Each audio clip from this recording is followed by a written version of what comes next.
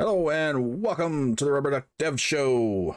It's finally August, so it's really hot down here in Florida, but that's okay. My name's Chris.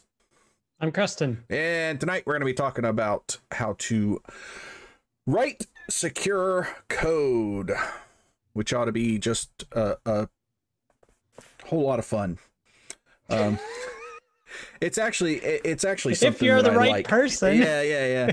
I actually like it. I like researching the security things in the code and stuff. So it stresses me out because I'm constantly thinking about, okay, how could someone break into this? And what have I not thought of?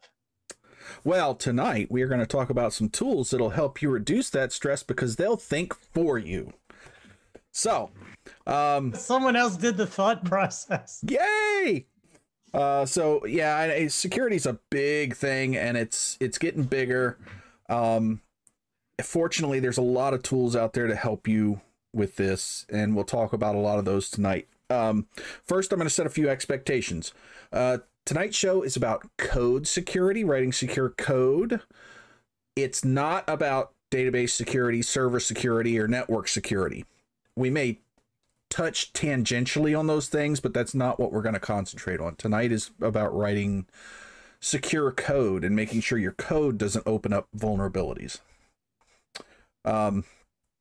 So I want to start with a definition because this is something that a lot of new programmers, you'll hear this all over the place and you may not know what it even means. And that is CVE. It stands for Common Vulnerabilities and Exposures. Basically, it just means security bug. But when they're kind of listed, like if you go to Ruby and they list all their CVEs or a gem or something like that, they list them as CVEs. That's all it is security bug, basically. So with that out of the way, that's one for the newer programmers there. Let's talk about what it is that we're talking about. Can't argue with that logic. Yeah, so let's take a look at one of the best places to go and look around, which is the OWASP website. OWASP is the Open Web Application Security Project, and it has just tons of information on security for web apps. And one of the best places to start is their 10 web application security risks. Maybe I should stop talking. Anyway, this is their top 10 web application security risks. Yeah, he can read, I can't. English, hard.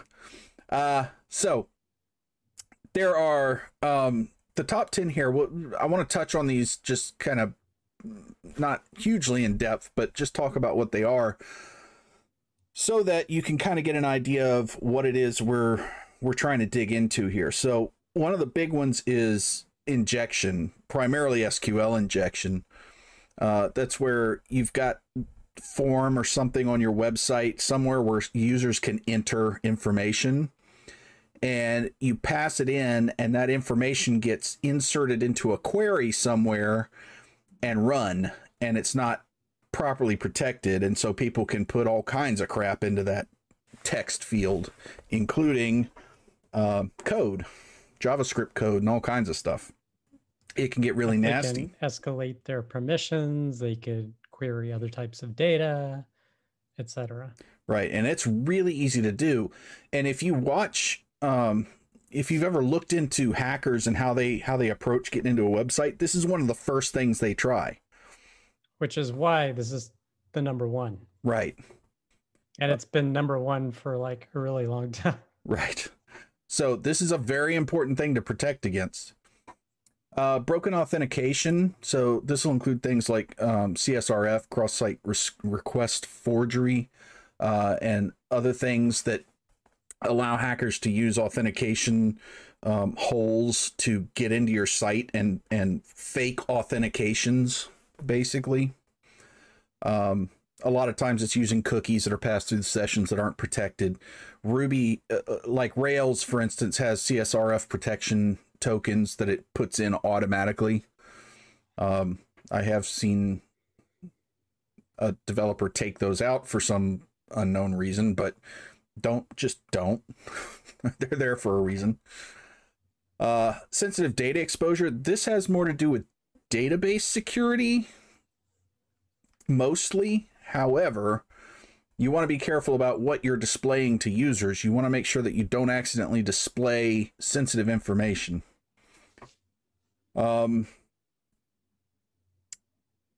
XML external entities shouldn't ever be a problem because everybody stopped using XML and uses JSON now, right? So moving on, right? That's just not even a problem. Why is it even up there? No, because lots of people are still using XML. Anyway, the best way to protect against this is use JSON. Is don't use it. Yeah, right. Well, but the problem is that it is indeed external entities you're dealing with, because like my code, I never use XML, but I have to use it sometimes when I'm communicating with an old API. Right. Yeah, if everybody would stop using it, this wouldn't be a problem anymore. But a lot of sites, a lot of legacy sites running on XML, because before JSON, that was the thing. And JSON isn't that old, relatively speaking. Not nearly as old as me. So anyway, we're stuck with it. But, you know, if you're using XML or you're accessing an external site that uses XML, passes you XML, you need to watch out for this stuff. Broken access control is basically, I authenticate into your site, and I'm supposed to have limited permissions, but you haven't locked down some parts of your site, and so I can get into other things like admin parts and things and not. Yeah, so it's an authorization problem, not necessarily an authentication problem. Right. So it's you trust that user, but not to do something right they're doing. Yeah, like I may be a user, but I shouldn't be an admin, but you've forgotten to lock down your admin section from me. Security misconfiguration. This has more to do with server stuff, for the most part. You know, the cloud storage and the front ends.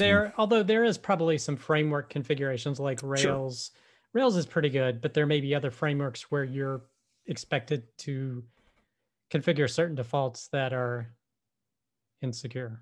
I don't know. Right. Well, and you know, certain things like there are some HTML headers that you should put in that have to do with security configuration and stuff.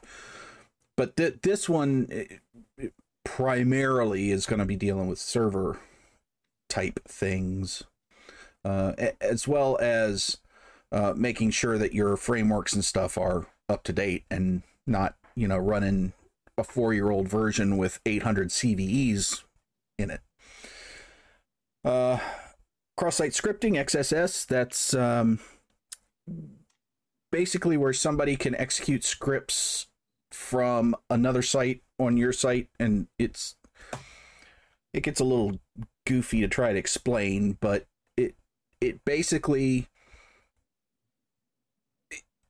it's kind of like site spoofing, where they get into, a lot of times using like SQL injection or something, they'll rewrite part of your site to, then when somebody clicks on a link, they send them to a site that's not yours. And then they start collecting information from them. Insecure deserialization is kind of like SQL injection, except it's not using SQL, it's using serialized objects. So again, you might have an open form on your site that isn't properly, that goes to an object instead of an SQL statement, and you're not protecting against deserializing and serializing that object, and so code can be run. Using components with known vulnerabilities. So this is, you know, making sure your stuff is up to date, your gems, your frameworks, your plugins, that you're not running out of date things that have CVEs identified in them. So, you know, just keep your stuff up to date. Insufficient logging and monitoring. Again, this has more to do really with server security. So we're not going to hit on this a lot, but, you know, you kind of want to log and monitor what's hitting your server and that kind of stuff, and keep track of, is somebody trying to do DOS attacks, or is somebody trying to do brute force password guessing or stuff like that. You can detect that stuff, and there's a lot of logs and monitor tools that you can use. But it's also applicable to code. If, like we were talking about exception handling last week, and if you get a hint through like a bunch of exceptions are firing because someone's trying things, then that's something from a code basis you need to investigate and be aware of. True. I find it interesting where it says, quote, most breach studies showed time to detect a breach is over 200 days. Yikes. Typically detected by external parties rather than the internal processes or monitoring. Right. And that's one of the reasons that's one of the big reasons that we're doing this show tonight, this topic. We wanted to do this because if you start using some of the things we're talking about tonight, you will find the security vulnerabilities before bad guys will. And that's way better for your company. I mean, I think, and maybe your company's different than most, but I would think so. So another thing I want to look at from OWASP that I really like, and I've used quite a bit, and I actually bookmarked this thing, is their cheat sheet series. This thing is fantastic. It's got a crap ton of cheat sheets in it that's all about security stuff. So like, here's the cheat sheet for Rails, and it talks about, SQL injection and what that looks like in Rails and how to prevent it, and XSS and all that stuff. But they have, stuff for .NET. They have authorization talks. They have error handling, which we talked about last time, but not this kind of error handling, really. They've got .NET security. So they've got all kinds of stuff here that you can look at. So I would highly recommend just having a bookmark to this site and referencing it once in a while. You're not going to want to use all of these. Like if you're not a .NET programmer or you're not a Rails programmer, you won't use that cheat sheet. But there's a lot of just good generic, general level security information in here. So highly recommend. By the way, all the stuff we're talking about tonight, we put links in the description. So they're already there. If you're watching this live on YouTube, you can already get to those links. And they'll also be on the website. Yeah, they'll be on the website. And we will try to do more of that going forward, getting links out in the descriptions before the show, so that if you want to go check this stuff out while we're talking about it, you can. All right, so anything else about OWASP that you like, that you want to talk about? Not really. I mean, really, it's understanding each of these and what they mean and how they're going to impact the code that you write. And, I would definitely consider it from the priority, because the number one priority, because of its danger, is these, the injection or the SQL injection. So looking at that, the second is broken authentication, making sure that your authentication is sound, you have sufficient test coverage of what you're doing, as well as you are confident in any libraries you are using, etc. Right. So basically, I would just become familiar with it and dig into each one. Yeah. OWASP is not like a cover to cover type website. It's one of those reference books that you want to keep on your shelf. So it just, if you're doing any kind of web app development, you really should have a bookmark here. All right. So let's talk about, we talked about CVEs. Let us talk about ways to prevent yourself from running with crap with CVEs listed in it. Because CVEs pop up all the time. People are constantly saying, hey, there's a new CVE in this gem, or there's a new CVE in Ruby, or there's, Nginx, all the things. So how do you help yourself not get in those situations? How do you do it? So I don't use a lot of tools. I do have some tools, but primarily I sign up for the notifications. So like Ubuntu has a security list, and they send out almost on a daily basis the patches that they send out. So I take a look at what's there, if anything's relevant, to be able to say, okay, I need to patch my systems. Now that's not code security related, but it is related to security of the systems. But they'll include things like Nginx in there, etc., as well as signing up for my language security notifications. So like if there is a Ruby bug in Ruby and they've released a new version, I'm on the email list to get when that happens.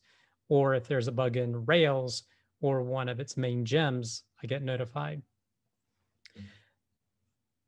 And I'm sure there are tools, I haven't used a lot of them to actually update your gems, but also GitHub does that as well. And on the Ruby, again, a lot of the main gems do report to the main Ruby list that people use.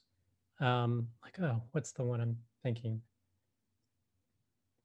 It'll come to me in a minute, but there's one gem that frequently has updates because it deals with XML and parsing HTML and XML. Yeah. I'll remember in a minute. But anyway, but they notify, even though that's a separate gem, they call out updates to it on the security lists. Right. And there are, I mean, it's important I think to subscribe to those so that you get some notification of that. But it's also, I think, a good idea to have, especially if you're in a bigger environment, a team environment, to have automated tools that kind of run through and give you a shout when things are going south. So one of the things that that I've used, that we use, is called Dependabot. It's really good because it kind of keeps track of, I mean, it's really good for Ruby on Rails. It keeps track of your gem list and gives you, basically, it'll create a PR in GitHub automatically. If a CVE is found and you need to bump up to a different version, it'll tell you, hey, you need to bump to this version. So it's a really good automated thing. And there's other ones. There's one called Gemsurance by AppFolio, and it will also tell you, hey, you've got out-of-date things, and there's a vulnerable one here with this CVE in it. Here's some more info on it. So it's really good as well. It's also not a terrible idea to use things like this together. Put this on your system behind the scenes, but also have like something like Gemsurance running on your CI/CDs or something, or even run it manually every once in a while just to keep tabs on what's going on with your gem list. Did you scroll to the bottom of Dependabot?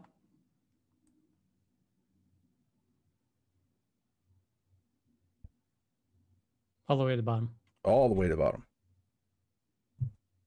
Yeah, it's free of charge now. Yeah, so I think GitHub, that's what I was saying. I think GitHub is doing this automatically, at least for my repositories. Right, I don't know how it's different. Yeah, but you can, I mean, it doesn't have to be enabled. Right, unless they've recently changed something, but it used to be that you had to opt into it. Well, maybe I did. Maybe they said something, hey, this is available, and I opted in. So it works really well. Needless to say, get something like this, or enable GitHub if it does that, or if your source control tool does something similar. Right. Yeah, if you're not on GitHub, I go to it. It's awesome. But, you know, and this does work for more than just Ruby. I think it's best with Ruby, with the gems and stuff, but it works pretty well with other, like .NET. It's working okay. So, you know, grain of salt and your mileage may vary, but it's a good thing to run, especially if you're Rails. And then Gemsurance is really good too. It's a little out of date, but because it doesn't keep its own CVE list, it doesn't really have to be updated very much because it runs off of remote CVE lists. So not really an issue. There's another one called Hakiri that does Ruby on Rails security checking, CVE checking. It is specifically built for Ruby on Rails. So if you're not a Rails shop, that won't help you much. But if you want to check it out, the links are in the description. So that's kind of what you do for keeping your gems and your plugins and all your ancillary bits up to date, and CVE-less. So what do you do about keeping your code from exposing things? So that's where you want to get into the rest of what we're going to talk about. The first part of which is static code analysis. So, do you run any static code analyses security wise on your stuff? Yes, I do. What do you use? The one you're probably going to mention first, is at least with the Ruby code, is Brakeman. Brakeman. It's for Ruby on Rails. I can't imagine not having this. And just run it as part of your CI/CD or part of your RSpec suite runs, or because you can do all that. You can just build it into every time you run an RSpec, it runs a Brakeman and off you go.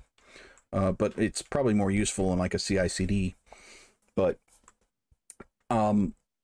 this will check all kinds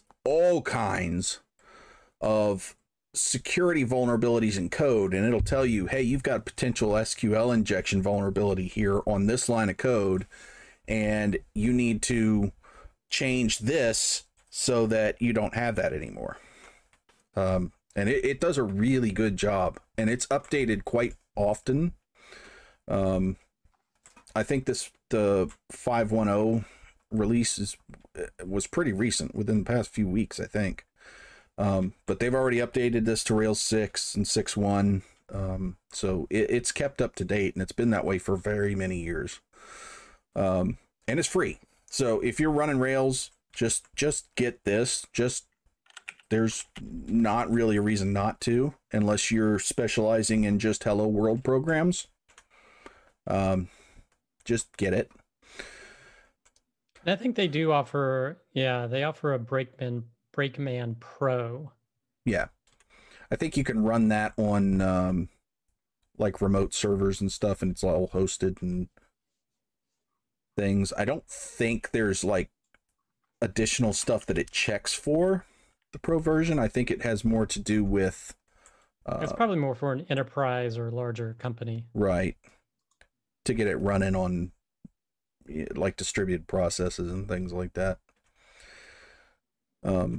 I've never had a need to go with the Pro version. I mean, the free version of Brakeman is just insanely good. So, all right. So, that's Brakeman. There's also, the kind of the top level thing, which is Bundler Audit. It's just a gem.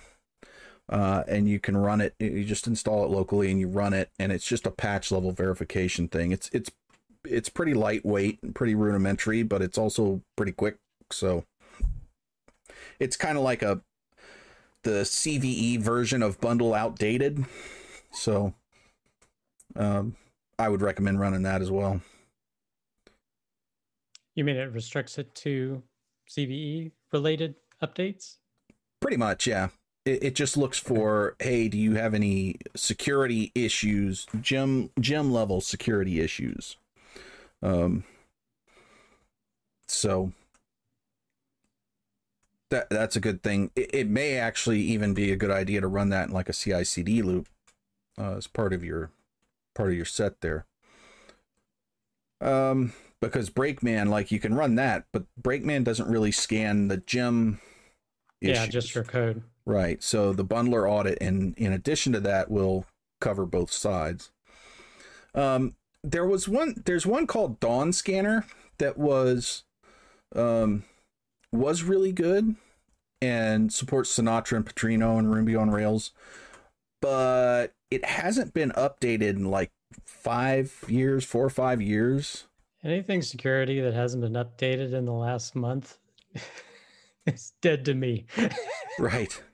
So I think it's still relevant. Things move so fast. Right. I think it's still kind of relevant because it didn't use its own built-in CVE list.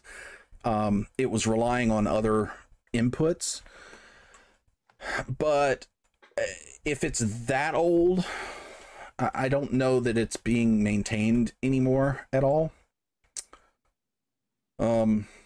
So it may be worth investigating, but I'm not going to spend any time on it. Speaking of which, Gymnasium, which was another huge one from GitLab, is no longer maintained. They officially said, we're not maintaining this anymore. So don't, if you hear people talking about Gymnasium, which a lot of people still do, I would stay away from that one too, because it's just not maintained anymore and hasn't been for quite a while. For those of you that use Rubocop, which is a lot of Rails folks, it has a plugin from GitLab, a security plugin that GitLab did, that will kind of do some of what Brakeman does, but it does it in the Rubocop framework. So honestly, I think if you have Brakeman, you don't really need that. But if you're a Rubocop fan, there's a you plugin can run for you. Rubocop, just don't enable that. Use Brakeman for your security check and not. Oh, I do. Yeah, I run Rubocop. I'm not entirely convinced that this plugin is right. needed. I'm just saying you can use it, but just don't use that plugin. You can use Rubocop, just don't use the plugin. Oh yeah. Yeah, for sure. All right. So, any other static tools that you have run across or that you like? I primarily use this. Yeah, and this is, at least in the Rails world, this is just what everybody needs to be using. And it points out a lot of stuff. I mean, I've been programming Rails for a long time, and I'll do a batch of code and then run Brakeman on it, and it'll pull up stuff, and I go, oh my God, how did I miss that? It's pretty thorough. So, all right, so let us talk about the manual part of the automated tool set. Okay. And that's really checklists. The only reason that I really like these is because it's a good way to go through and learn what these automated tools are really telling you. I don't think you should rely on them solely to check your code. You still should use Brakeman, but they're really good to go through because they help you understand and learn what's going on in the security world and the kind of things that you need to look out for. So, let's take a look here real quick. Here's one of them. This is the one I like best, but there's others, and we've got some links for others. But this is the Rails security checklist. I was mentioning Gymnasium a bit ago, and you can see they replaced that with Dependabot here, because that's updated and Gymnasium is not. Again, this is a little outdated, but not outdated. It hasn't been upgraded in a while, but it's just a checklist, and it is a community list. So it did grow a lot, but it hasn't needed to change very much. But it kind of goes through a bunch of different things to help you start thinking about what you're coding. Like, here's a lot of things you need to be worried about when you're coding controllers, CSRF and authorization callbacks and authentication stuff. Here's things that you need to be worried about with routes and views. and the secret tokens.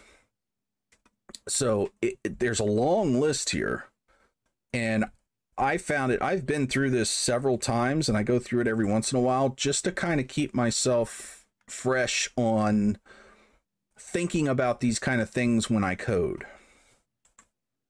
And it's just a real good way to learn. And it's got a lot of stuff in it. Now, this one's specific to Rails, but there are things like this for just about every language. I know there's one for .NET. I'm pretty sure I've seen one for Python. So, you know, I don't go through those because I'm a Rubyist, but these kind of things are very helpful for learning this and starting to be aware of this stuff as you code. So those are things I would highly recommend you do.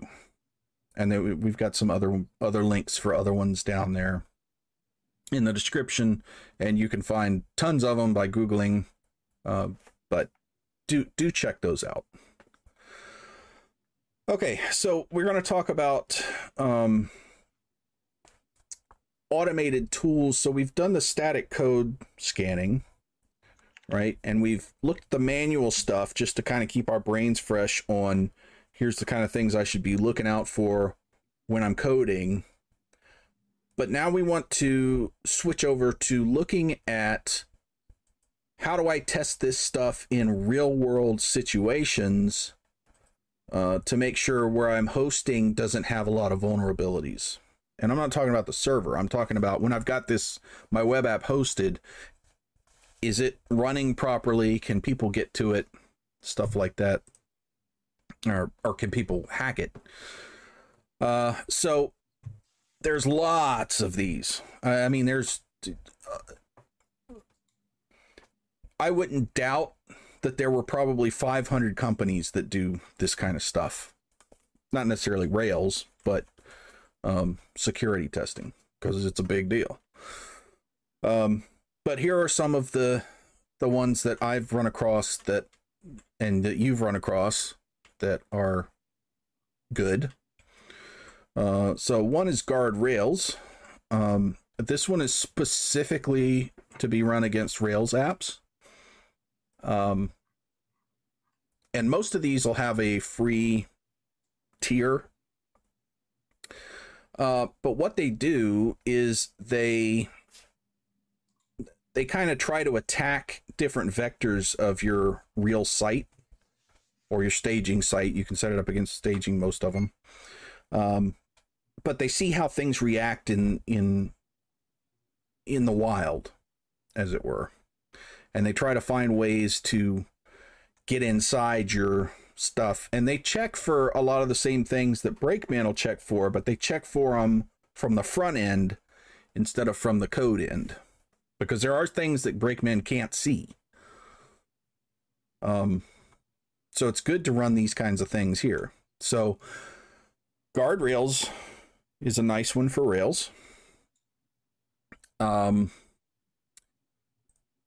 Detectify is good. I believe it has a free tier as well. No, it doesn't. This one doesn't. And the other thing to be aware of is these security scanners, most of them are expensive. This isn't cheap stuff, but it's much less expensive than having your website get hacked and getting sued by 100,000 people because you leaked all their credit card information. So $85 a month is not expensive compared to that. Have you used Guardrails or Detectify? I have played with Guardrails.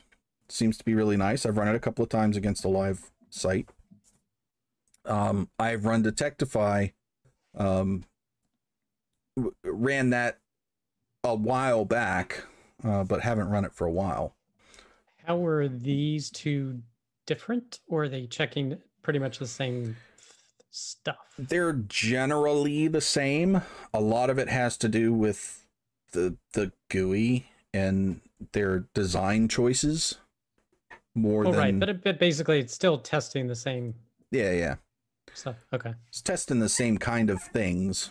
I mean, one of them may test this particular type of SQL injection and the other one doesn't. That's a different type, as well as the 30 other types that they have in common. But so there are going to be some minor differences, but generally they're testing the same stuff. And these two are really close. Their main difference really is in their interface. Yeah, I've used a different one, but yeah.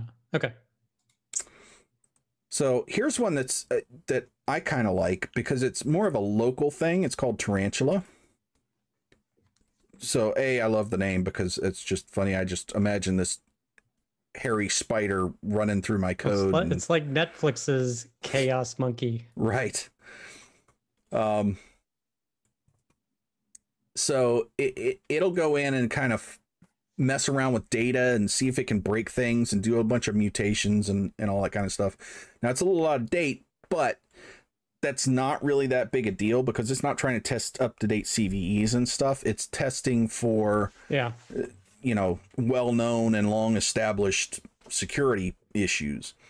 And what you do with this is you set it up as a rake test, and it'll go through and just run through your code against your local server or your CI/CD server or wherever you put it.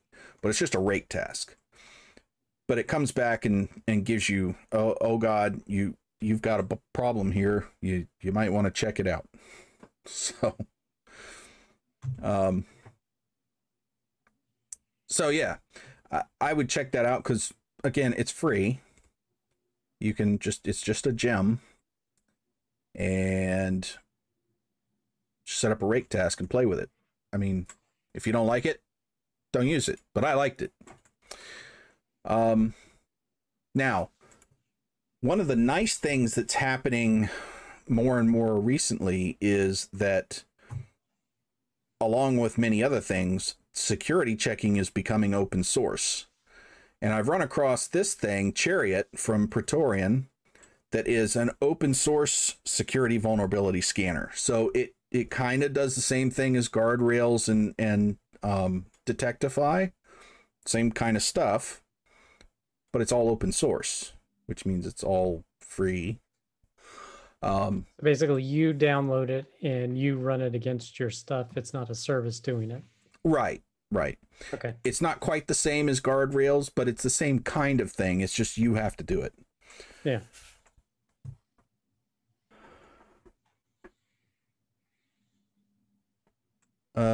We've got some garbage chat. All right.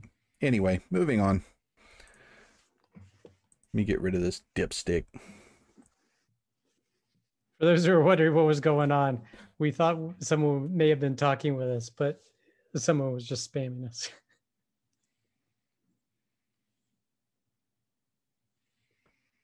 Oh, it's not spam. Oh, or not. My apologies, Goro. Oh, well, okay. No, it was spam. Okay. Anyway. So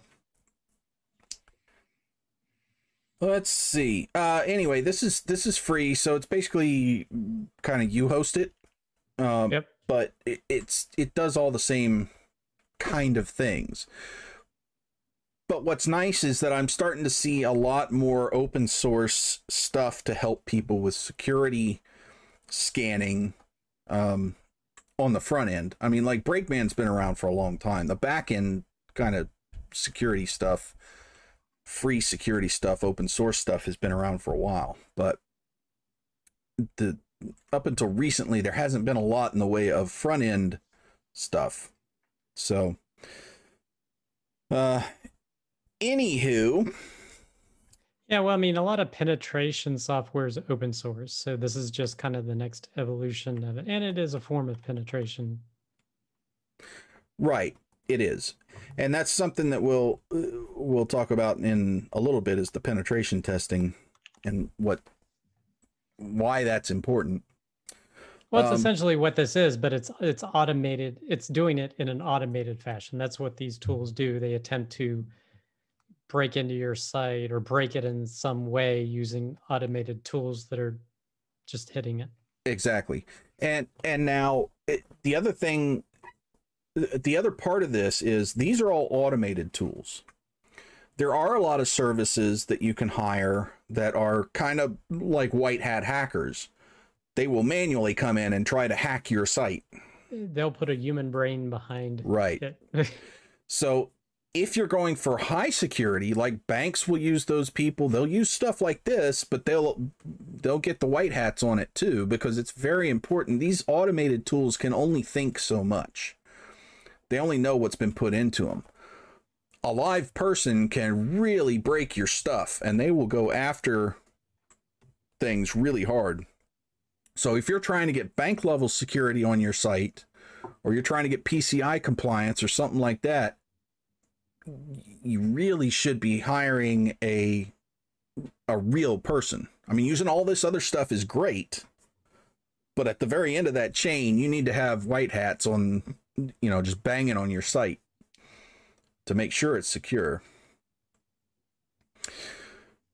So, have you ever used one of those live services?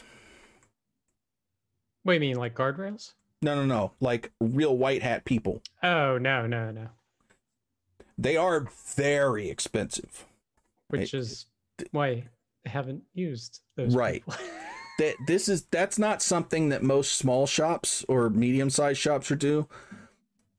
But if you deal with PCI compliance, it's something you probably want to really think about.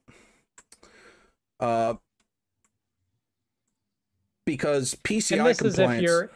This is if you are storing, transmitting, processing credit cards. Right. Yeah, if you're dealing with something like a processor.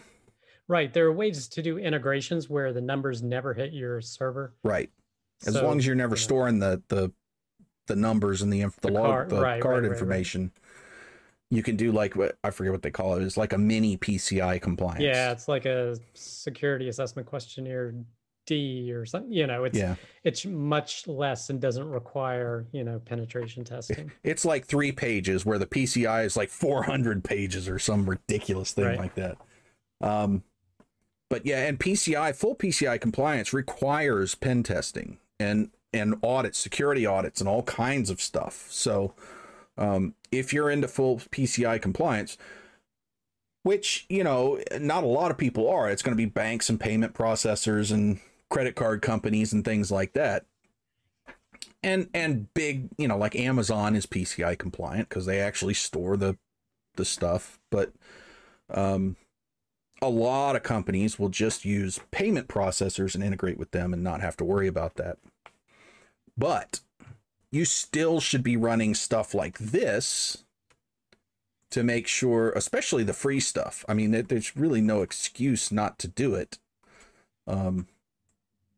Because this kind of thing protects you from a lot of legal exposure from your customers.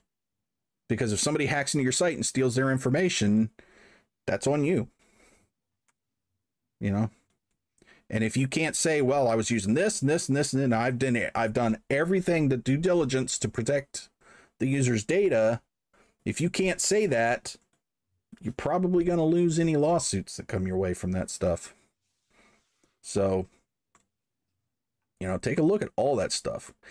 Even if you're not storing sensitive information, it's just a good idea from a PR standpoint to say, hey, you want to join my site? I do all this stuff to make sure you're protected. So one other little useful bit that I want to look at, and this is just kind of a security aside for Rails folks, and that is this thing called secure headers.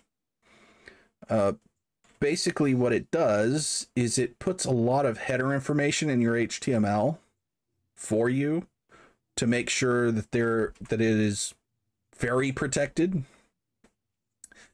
Now, I don't know that I agree with everything they put in there, but it's not a bad idea to get it and then look at it and understand it, learn from it, and then take out the things that you don't think are relevant, or leave it all in there. I mean, there are some things in there that can cause some speed issues and latency and all that kind of stuff. So you want to be a little careful, but you can see it has a lot of protections for things that we've kind of touched on.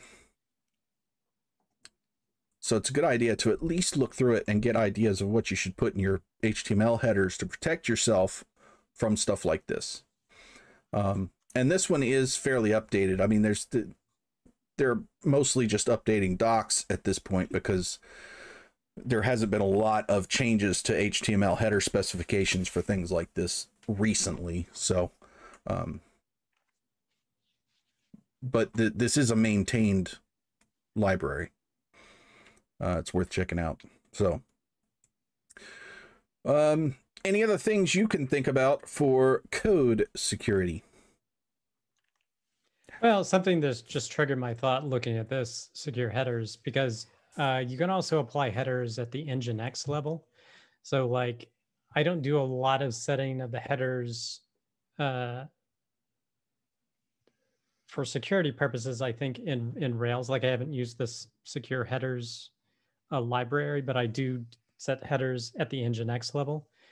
And what I do for some validation of that is there's a site called sslabs.com. And that validates your server certificate, but it also gives you a score based on how you've configured SSL, or essentially TLS now, security for your web server. So it is kind of blurring the line between code and infrastructure, but that's another site I use to say, you know, once I've done my configuration or looking at an application, all right, is it getting an A+ on the SSL Labs assessment, for example? Right. And that's the SSL stuff is usually fairly straightforward to check, and it's worth, I mean, even if you're on a big team and you're not like I am, and you're not the network person or people, it's still a good thing to kind of pay attention to that and understand what's going on there, so that because understanding how the server security works helps you write code that will work better for that. Yeah, and because the lines are blurred, because headers can be set at the Nginx level, headers can be set at, you know, the Rails level. So it's kind of, you kind of need to work in harmony with whatever you're doing. Yeah. And because you can turn, I mean, in Rails, you can turn SSL off for a particular page in the code, which you shouldn't ever do that, but you can. But you should understand the ramifications of doing something like that. It's important to understand those things. Yeah, there's so many things that are being enforced with SSL. Like, I've never ran SSL in my development environment when I'm doing development, but now I'm thinking, to avoid all of these errors that the browsers now indicate, you know, because Firefox, if I'm using Firefox or Chrome, there's these errors, you know, and the whole same site attribute gives different reporting based upon if you're on an SSL connection or not. I think I'm just going to have to bite the bullet and, again, run Nginx as a front end with HTTPS on my dev environment, or try to figure out how to use SSL with, you know, a Ruby or an Elixir web server or something. Right. So, I mean, this is kind of to the side, but security has become so important, and it's becoming more of a burden to kind of do the development side of things. Kind of like, all right, I'm going to have to implement security here so I know, you know, avoid some of these errors. Because sometimes I look, it's like, why is this error happening? What's going on? And I'm like, oh, it's only because I'm running HTTP in my dev environment. It's fine in production, you know. Yeah. So, I mean, and I always ran SSL in my devs because I wanted to be as close as possible in my dev to my staging and production servers, so I knew what I was developing. But you're right. Lately, SSL has almost become a requirement because it's doing a lot more than it used to do. Well, I mean, everybody's essentially, and it's good, but you know, everybody's moving towards this is the way to go. Right. So. Well, and you know, it used to be a lot of people would turn off SSL for things because SSL was slow. Yeah, but that's not the case. But it's actually faster now, and you get SEO preference from Google for having SSL, and there's all kinds of benefits and not really any downsides that I see anymore. But again, that's part of the security thing that's important to understand when you're doing development. You need to understand how SSL works and what implications it has for whether you use it or not. Now, do you enable SSL in your web application server, like your Puma in your dev environment, or are you running Nginx in your dev environment as a front end to your Pumas, for example? I've done both. It depends on the project I'm working on and how involved it is, but I have actually run Nginx in my dev environment because there was a project I was working on where I did that because I needed to be able to hit my dev environment from an external machine to test things across machines. If you don't have to do that, I don't really see a reason to run Nginx. Just run SSL in your Puma or whatever your server is. But yeah, I have done both. It's not easy. I mean, it's not, well, okay. It's not a cakewalk to set that stuff up, especially in a dev environment with all the weird things that happen in dev environments. But once you get it set up, it's done. Yeah. So, and then you know, if you're testing something on your local, you know it's going to have all the same behaviors that it will on a real server. So that helps. So anyway, I think we're bumping up against time here. Yep. I hope you guys enjoyed that. If you did, please make sure to like, subscribe, follow, whether you're seeing this on Twitch or YouTube. And we shall hopefully see you guys again. We will be back next Wednesday. And if you have any thoughts of a show you would like to hear us talk about, or any content you kind of like for us to dedicate a show to, go ahead and put that down in the comments. Yep. Always looking for ideas. Always. And next week, we're going to be doing database performance. Right. This will be the first in a 3-episode series on performance.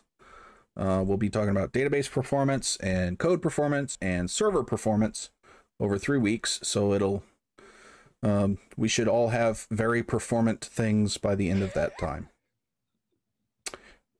But that's a constant battle. Speed and latency and performance and stuff. It's a big deal. So we're looking forward to doing that show because it ought to be a lot of fun. Anyway, we will see you guys next Wednesday at 8 p.m. and we hope to see you there. Peels. Okay, please feel free to drop by, jump in, throw some comments in, and have some fun with us.